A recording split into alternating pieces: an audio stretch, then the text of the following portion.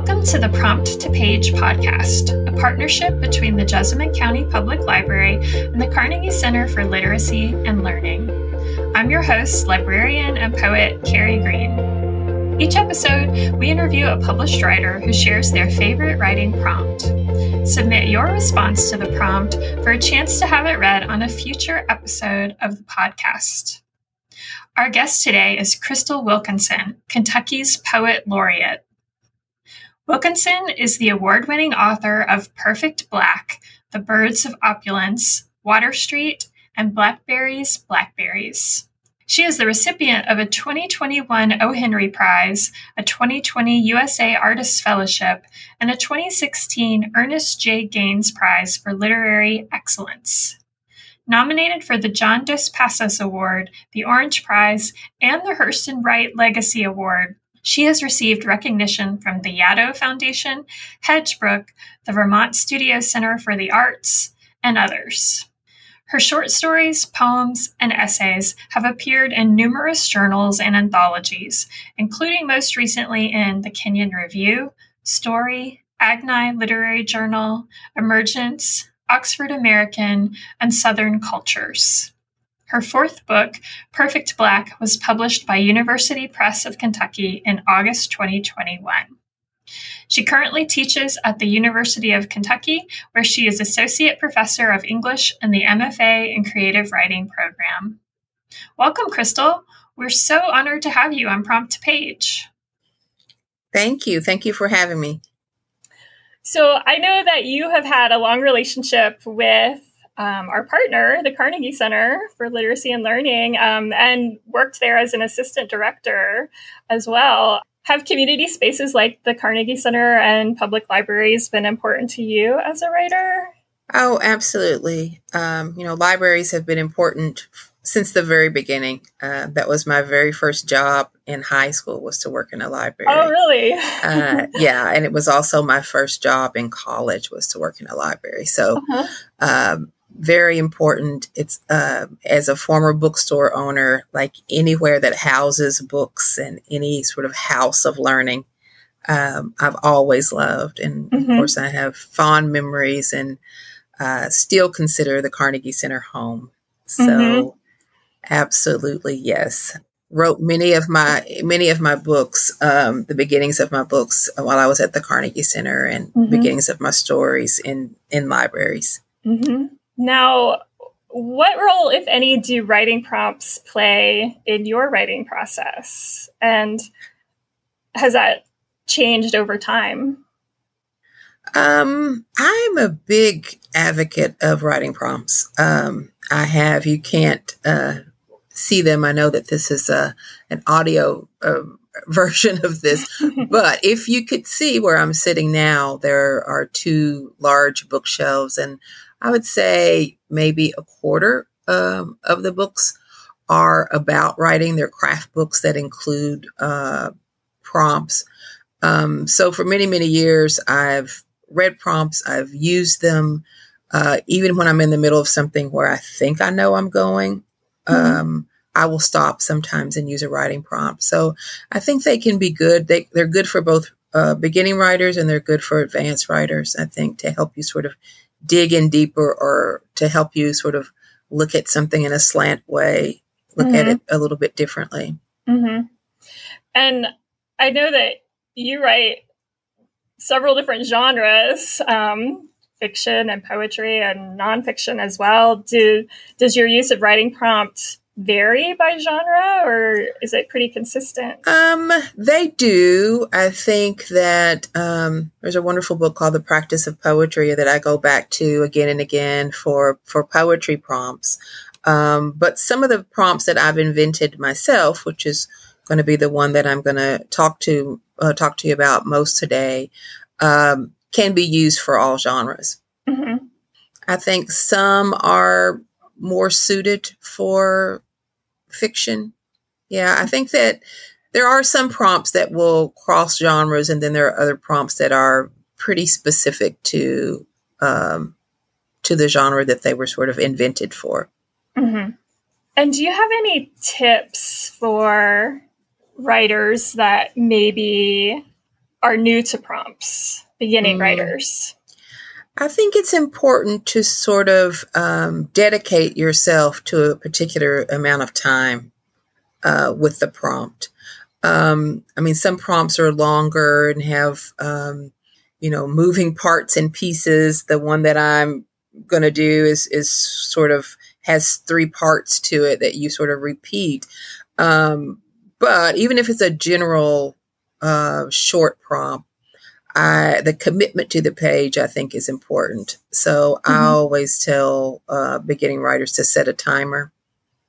Set a timer for at least 10 minutes or, sort of read the prompt over and sort of think about how long will it take me, and give yourself at least 10 minutes, even if you're going to really write quickly. And does that kind of take the pressure off for the writer? I think it takes a certain kind of pressure off and gives you a certain kind of freedom, but it also puts pressure on you not to sort of be in thinker pose while you're doing this prompt, but to sort of dive into it. And I think it also helps you to think about that that it is a prompt. You're not necessarily writing the poem or the story or the essay. You're trying to sort of follow the flow of an idea. And so I think it frees you up a little bit to sort of set a timer and just say, go and try to enter the prompt, and not put too much pressure on yourself. If you wander away from the exact parameters of the prompt, that's okay too. All right. Well, I'd love to hear your prompt. Yeah, so this is my favorite prompt to do, and I still do it, and I assign it to students all the time. And it's actually a nonfiction prompt is how it sort of started, but I also use it for poetry, and I use it for fiction. And it's sort of a braided essay or a lyric essay prompt. And a lyric essay is an essay that uses 3 or more strands or topics as a structural concept, and the fragments are repeated, which makes it braided. So the first step, it's three steps, and the first step is to make a list. And so you would number your paper, number your pages 1 to 3, and the 3 sort of strands of the braid are the following. So the first one is a childhood memory between the ages of 6 and 10 years old. The second one is a current event, like in the news, or recent social event, like a birthday or family reunion or anniversary. And the third one is a detailed description of the natural world. So bodies of water that know you, or a park or a farm, or even a place that you've never seen. So you've got your childhood memory, the current or recent social event, and you've got the detailed description of the natural world. And then you'll just try your hand at writing one section on the memory, followed by one section on the current event or social event, and then followed by a detailed description of your chosen part of the natural world. And then you do 3 sets of those. So if you were writing poetry, you would do like a stanza on the childhood memory, a stanza on the current event, and a stanza on the natural world. If you were leaning more toward an essay or a short story, then you would give yourself more room, like maybe do 3 paragraphs on the memory, 3 paragraphs on the event, 3 paragraphs on the description. And then you repeat those sets. So you come back to the memory, you come back to the current event, you come back to the description, and sort of continue each of the threads until they're complete.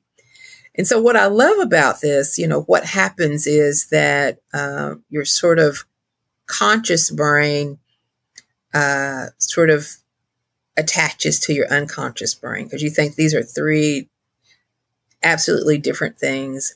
They're not connected, but somewhere around the 3rd pass, they start overlapping.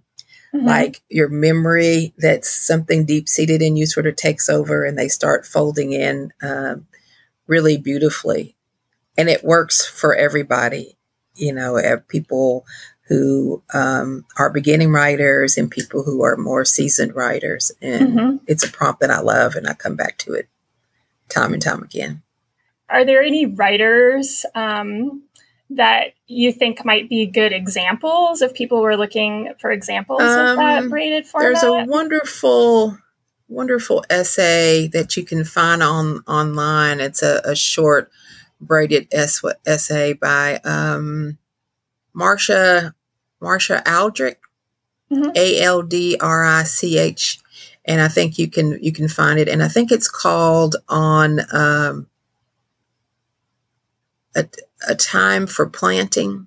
And she sort of braids in her sister-in-law's cancer, a fountain on the campus that she works, and winter. And maybe there's something else that I'm missing, but that's a wonderful one.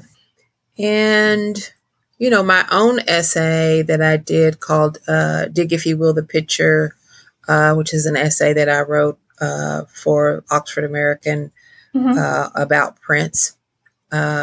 Also use, at least in the beginning, I was using this exercise. And so then what happens, after you do the exercise is the exercise. And then you sort of pull your piece away from the exercise and look at what it needs. So some parts of the exercise that wasn't working for you may sort of float away. You may put something else in its place, or you may just end up with 2 strands of a braid and not 3. So not only is doing the exercise interesting, I think seeing what you have after you do it is also interesting, and figure out where the cohesive parts are and sort of what to put together. So you don't want to just rely on it. You want to see where the exercise will take you and not just rely on the exercise. Yeah, I think you don't have to be sort of wedded to it. Who was it? I think it was, trying to think of James Baldwin, who said, you don't get the story you want, you get the story you get. So I think that even though you start out with a particular intention in a writing exercise, it might take you somewhere else, and you have to be willing to sort of lean into that too. Oh, and it just came to me, the Maria Aldrich's essay is called A Good Day for Planting Root Crops. Okay, great. And it was originally published in Brevity. So it's short. It's a short braided essay, and it's really beautiful.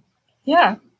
Well, thanks for those examples. Do you have any final tips or writing advice that you'd like to give? I think around prompts, the only way that they really work is that if you free yourself up to play, like even if you're working on a project and it's really hard and you're working on your novel and you can't get any further, or you're working on your short story, or you're working on your poem or your essay or whatever you're working on, that I think prompts give you a sort of freedom to play in. And to sort of activate or reactivate the imagination. Yeah. I like that word play, because that sort of helps. Well, I think for me, it helps take the pressure off, and, that you should be having fun and just trying things out. Thank you so much, Crystal, for sharing your great prompt. We're so happy to have you here on Prompt to Page, and we can't wait to see what people do with that prompt. Yeah, I'll be listening back in. I love the idea that people come back with pieces and you read them later. So yeah.